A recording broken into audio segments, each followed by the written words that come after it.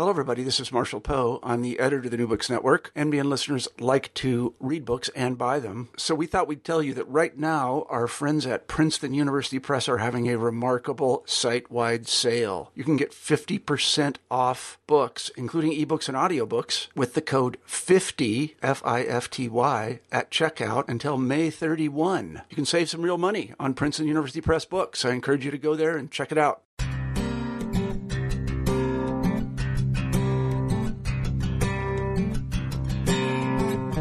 Hello and welcome to New Books in Education. I'm Trevor Matea, one of your hosts on the channel. Today we'll be talking to Tim Walker about his book, Teach Like Finland, 33 Simple Strategies for Joyful Classrooms. Tim, welcome to the show. Thank you for having me. I wonder if we can begin the interview by having you tell us a little bit about yourself. I'm an American teacher living in Finland. I'm married to a Finnish woman, and we live in Finland with our 2 young children. During the summer of 2013, my wife and I moved from the Boston area to Helsinki with our 1-year-old at the time. And in Helsinki, I taught 5th and 6th graders for 2 years at a public school. Then, during the summer of 2015, we moved about 200 miles north to the city of Kuopio, where my wife is now finishing up her graduate studies. And since we moved to Kuopio, I've taken a break from teaching to focus on writing. And over the course of this last year, I finished up my book, Teach Like Finland. I have to say I've really been missing the classroom since we moved from Helsinki, but I'm happy to report that when we move back to Helsinki this summer, I'll return to the classroom in the fall. I'm interested in the fact that you were obviously a student in the United States and you taught in the United States before you ever taught in Finland. So can you tell us a little bit about how you came to work as a teacher, and which of your experiences in school most shaped your views on the purpose of public schools before your experience in Finland? I'd start by saying that I didn't study education as an undergraduate student, but it was through an experience of being a teaching assistant for a sociology professor and a social work professor that my eyes were open to this sort of other world of education. I'd always seen education from the viewpoint of a learner. And when I found myself trying to facilitate discussions and leading study groups, I found myself fascinated by just the demands of teaching, helping someone learn something. And so after I graduated from college, I signed up as a substitute teacher. And I was teaching in this urban school district. And I was given the opportunity to be a long-term substitute teacher. I was a computer teacher. And so that's where I got my feet wet. And I think, my mom, she's a preschool teacher today. She once was a kindergarten teacher, but I had always been around teaching. But I have to say that I didn't necessarily respect it when I was a student. I somehow thought that teaching young children was perhaps not as intellectually demanding as I know it to be today. And so it was through those early teaching experiences that I would say that I fell in love with the teaching profession. I saw how difficult and challenging and satisfying it could be. And so I think that's where my journey started. After being this long-term sub in this urban district, I moved on to a private school where I taught 1st and 2nd graders.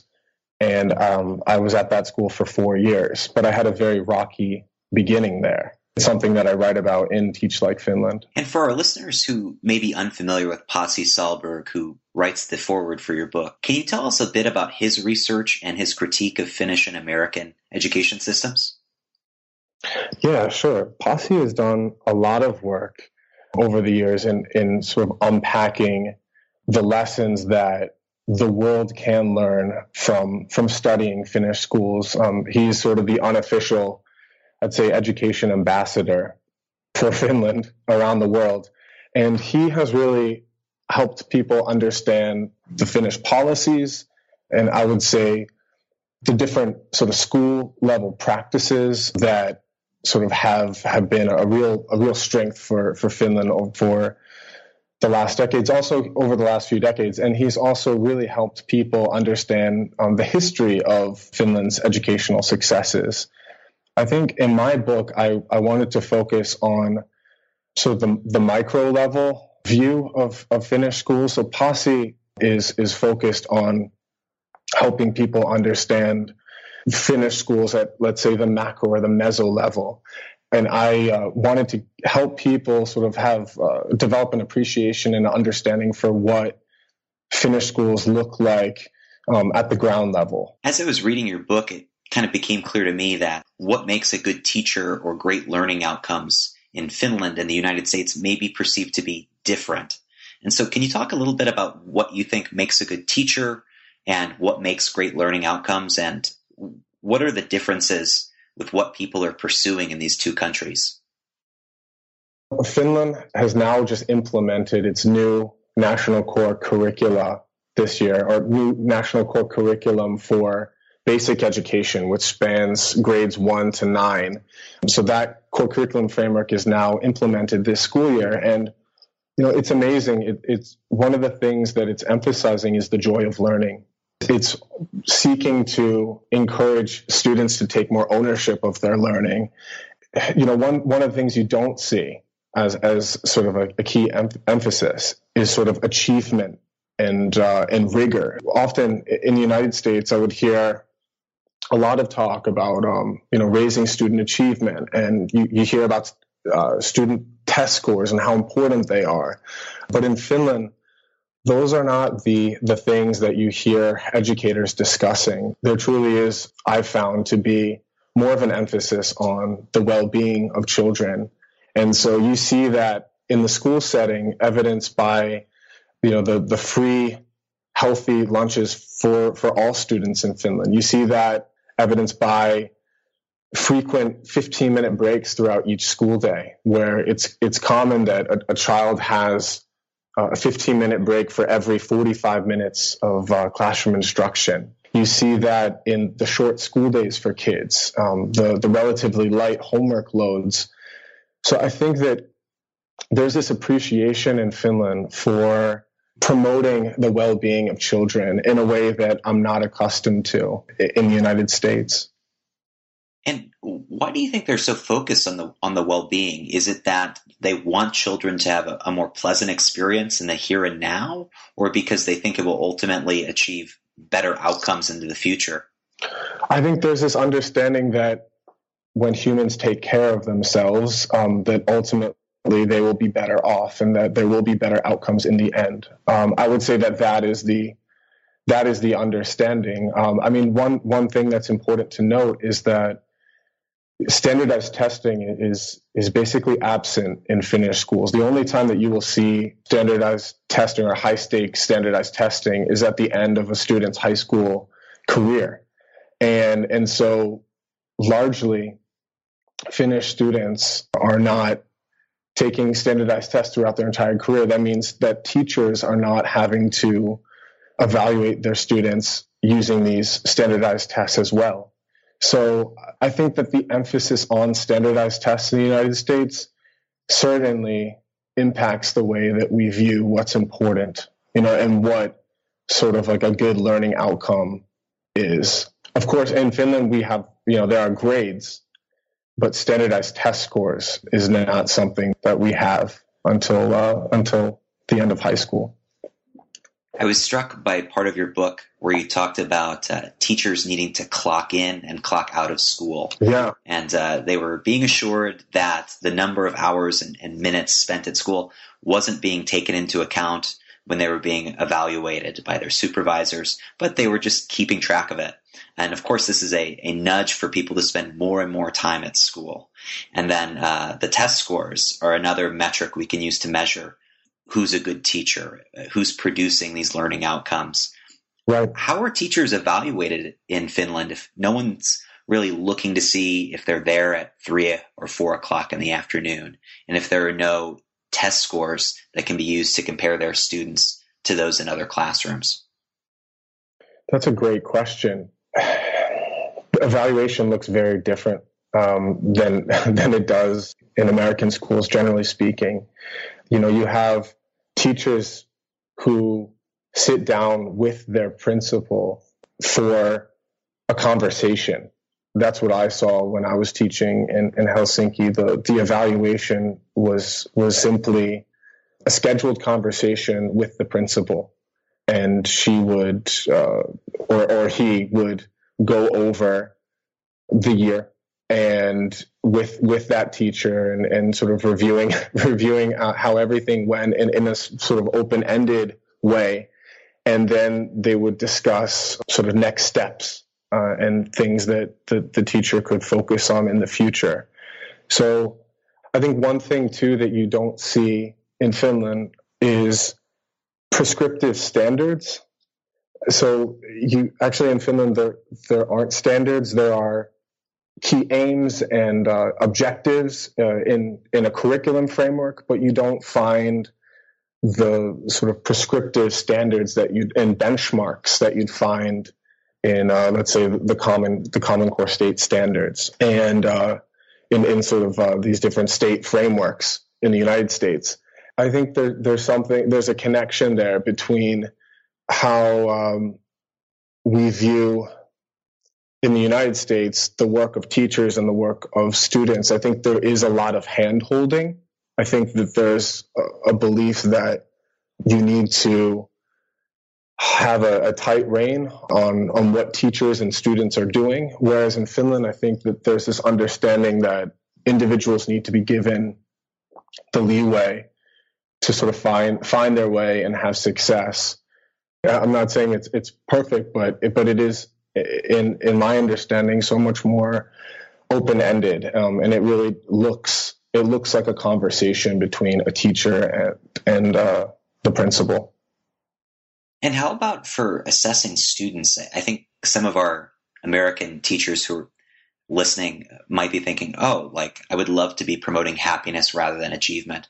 But because they're so accustomed to working in the US, they might be thinking, how can I measure happiness? How can I quantify joy, and produce more objective metrics? How do the Finnish teachers themselves know that they're doing a good job? Is it just like they have a sense that more students are smiling today, laughing today? What does success look like? Yeah. Well, I have to say that it's not, even though the emphasis, so here's the surprising thing. I mean, the emphasis is right now on, I would say one of the things that Finnish schools are emphasizing is the joy of learning. But I have to say that doesn't mean that school is this very happy place for Finnish kids. Actually, one of the reasons why I think Finland is prioritizing the joy of learning is because they've found that there are Finnish kids who are really not engaged by school. They're bored. They actually have great sort of satisfaction outside of school, but when it comes to their school experience, they're not happy.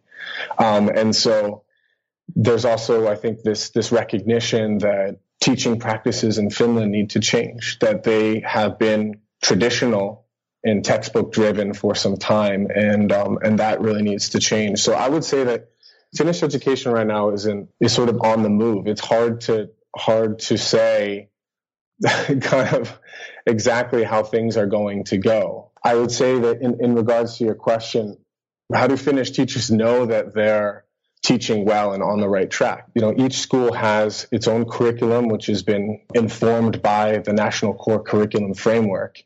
And so teachers are referring to that curriculum. They're also referring to materials that they see as high quality. I think that's one thing that struck me. Teaching in Finland, teachers here have, in general, just a pretty healthy perspective on commercial curricula. They seem to embrace it in a way that I'm not used to seeing in the States. And so it's common to see them designing their own summative assessments. And that's another thing that I was really surprised to see, that Finnish teachers, even at the elementary school level, you see them testing their students and grading their students quite often, and they're doing that across the subjects. So that's definitely one area where Finnish teachers get feedback by designing their own summative assessments and then, giving them to the kids and then gathering feedback that way. wanted to add that there is now a greater emphasis on formative assessment in the new national core curriculum framework in Finland. So you have teachers who are trying to also move away from just relying on summative tests. I think that there are many American teachers who really understand the rationale for formative assessment, and I think that there's been a lot of progress that has been made in American schools. But I have to say that there are many Finnish educators who are sort of, I would say that they're just familiarizing themselves with formative assessment right now. In the book, you outline 33 strategies for the joyful classroom. And so I was wondering if you could share a few of your favorites or a few that you think might be good places to start for American teachers.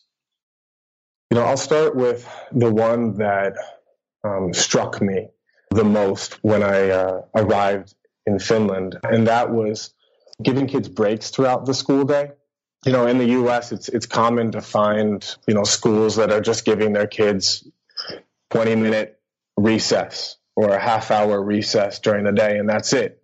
And it's funny when I tell Finnish teachers about that reality, they're shocked. They can't believe that is the reality in many American schools, and they can't understand that there are 5-year-olds, that there are kindergarten students who are just getting 20 minutes of break each day. And I have to say that when I came to Finland, I wasn't convinced of the power of recess. I didn't think that sort of giving kids time to just play made a difference. But then I moved to Finland, and I had this is a story I tell in the book. I had what I started doing during my first week of teaching in Helsinki. I decided to have my students skip their 15-minute breaks. So not all the time, but I had this habit of chunking 2 45-minute lessons together, and then they'd take a break after sort of that hour and a half block. And I remember on the third day of school, after about 45 minutes or an hour of a lesson, I had one of my students, this blonde kid. He came up to me and he had this red rash on his forehead, and he looked really upset. And he told me that he thought he was about to explode, and that he told me that he wasn't used to this schedule. And so it was at that moment that I decided to sort of embrace this Finnish way of giving breaks to kids, and I saw a difference almost immediately. My students were taking regular breaks throughout the day, and I saw how much they were refreshed by them. So I think I came to Finland not necessarily appreciating the break, and over time I have become a great believer in them. But I also realized that sort of model is unrealistic for so many American teachers. It's hard for them to defend, giving their kids multiple recesses throughout the day. And so what I suggest in the book is giving kids choice time throughout the day. So that doesn't mean that the kids have absolute freedom to do whatever they want, but the teacher and the students can decide on several activities that the children find enjoyable and engaging, and that those kids could sort of choose those activities during a choice time as a break from their structured lessons. And so I think that would be something that could be embraced by American teachers, and it wouldn't be as radical as sort of unleashing kids onto the playground, every 45 minutes or so. Another strategy I suggest is keeping the classroom space simple and uncluttered. I found that in Helsinki, teachers were very careful about what they put up on the walls. They didn't crowd their walls with paper. In the book, I share how I used to put up my first graders' homework on the walls, and I really had no discretion about what I put up in the classroom, and it wasn't pretty in my classroom. And actually, I found research that suggests that kids young children are distracted when we make our classrooms too crowded and too cluttered with stuff. And so one of the strategies I suggest in the book is simplifying the learning space. So being selective about what goes up on the walls and working with children to really be thoughtful. And so to boost the learning, to help kids stay focused, and also to have more joy in, having the kids be more proud of what goes up on the walls instead of just putting up whatever. As you mentioned, my book is it's composed of 33 different strategies that I sort of identified while I've been teaching and living in Finland, and all of them are inspired by the Finnish approach to education. I like those too because they sort of acknowledge that teaching is more than the act of instructing itself. It's about how you schedule your time, how you arrange the classroom.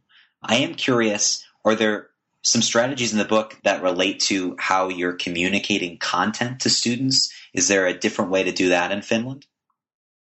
Actually, several of my colleagues would really push their students to justify their answers on summative tests. And so I'd see my colleagues, creating their own summative tests, and they would do something that was very simple. They would push their students to provide sort of evidence to justify their answers. So they'd ask them open-ended questions, and then they would ask their students to kind of give evidence to support their answer. And I thought that was a really effective practice, and it's something that helped me to design better assessments for my own students in Helsinki. And I found myself pushing my kids to think more deeply. And I also found my students kind of exuding a healthy amount of pride about their tests. Like when they almost seemed like happy when they would encounter these really difficult questions that I posed to them, or questions that made them think more. And so I think that was just something that was very simple that my colleagues were doing, but it's something that seemed to make a difference. Another thing that I noticed my colleagues doing was giving kids a lot of time to do independent work, which sort of opened up the possibility to do more coaching in the classroom. And I was particularly inspired by those teachers who were kind of having kids work with their hands. So the teacher who was in the home economics classroom, and the woodworking teacher, and the textiles teacher who was helping kids learn how to sew and knit. Those teachers worked like great coaches. Kids were able to dive into projects. They spent a lot of their time giving sort of one-on-one feedback, and I thought that was just an excellent model. And I think it encouraged me to do more of that in my own teaching. And so in the book, I talk about how I redesigned my English language arts lessons, where I had my kids do a lot more independent writing, and where they would work on these bigger writing assignments, and I would offer coaching throughout those lessons and sort of have conferences with them while they were at different places in their writing assignments. So I think that's another aspect of my colleagues' approach that I really appreciate, just seeing them doing a bit more coaching than I was used to seeing in the States. So thinking back to your time in the U.S., are there challenges that you foresee that may be articulated by American teachers trying to use these strategies? And is there any advice that you'd give them? Yeah, I think one of the hardest things may be collaborating more. I saw so much collaboration at my Helsinki public school, and I think scheduling has so much to do with that. Finnish teachers have the benefit of these frequent breaks throughout the day, and so they're able to somewhat naturally plan and correct tests together, and send emails to parents and talk about how they should respond to sort of a difficult experience in their classrooms. I think that is an area where many American teachers would love to, we're growing, collaborating with more people at school. What I encourage teachers to do in the book is to maybe reframe the way that they see collaboration, just to have a few minutes, with your colleagues. So that means making the decision, to eat lunch with your colleagues on a regular basis. That means having a quick conversation about an email that a parent sent to you, which is sort of gnawing at you. Mm-hmm. It might just be a 2-minute conversation, but it's something that makes a difference, and that is collaboration. And so I think I had this perspective that collaboration needed to be sort of intense and sort of serious, and it involved kind of like a long block of time, and you're sort of like opening up your curriculum materials and you're pouring over the standards, but it doesn't have to look like that. Like, yes, you can, that is collaboration too, but in the book I titled the strategy "Collaborate Over Coffee," just to sort of suggest that we can collaborate in casual ways, and it makes a difference. Going back to this, the strategy of giving kids breaks throughout the day, I think it would be very difficult for American teachers to totally, change their schedule and give kids free play blocks throughout the day. But I think choice time is something that can be done, because those are choices that are still academic in nature, but they're ones that can be sort of less structured than what kids would experience during lessons. And so those are choices that would refresh them and sort of help them throughout the school day. What about advice as far as advocating for something different in our education system? So, like, what might they say to their principals or skeptical parents who question breaks or informal collaboration? Is there anything you'd say to them with regards to advocating for joy or for well-being rather than, those familiar metrics in the U.S. around achievement?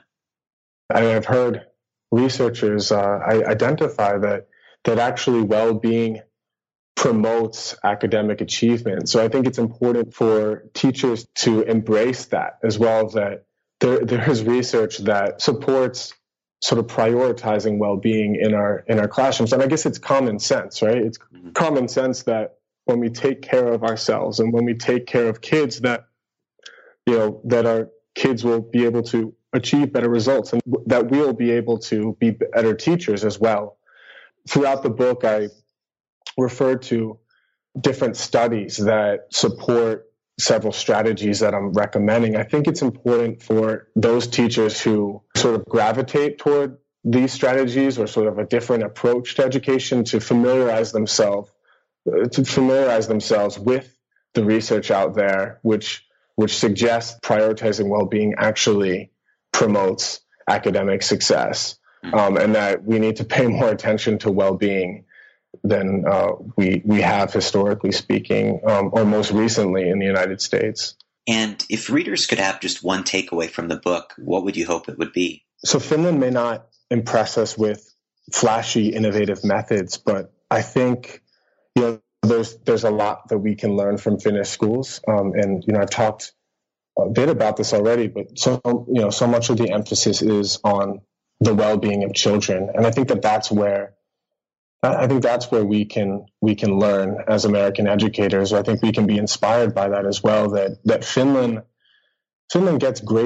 has gotten great results on international standardized tests, such as the PISA, and they've done so while prioritizing the well-being of children. And so I think that's an important takeaway for us all, that when we prioritize the well-being of children, we can also get those great academic results that we want as well. Tim, we've taken up a lot of your time, so I just wanted to ask you a couple more questions. First, what are 3 other books that you might recommend to listeners who've enjoyed our conversation and enjoy your book? Yeah, sure. I would recommend Finnish Lessons 2.0 by Pasi Sahlberg.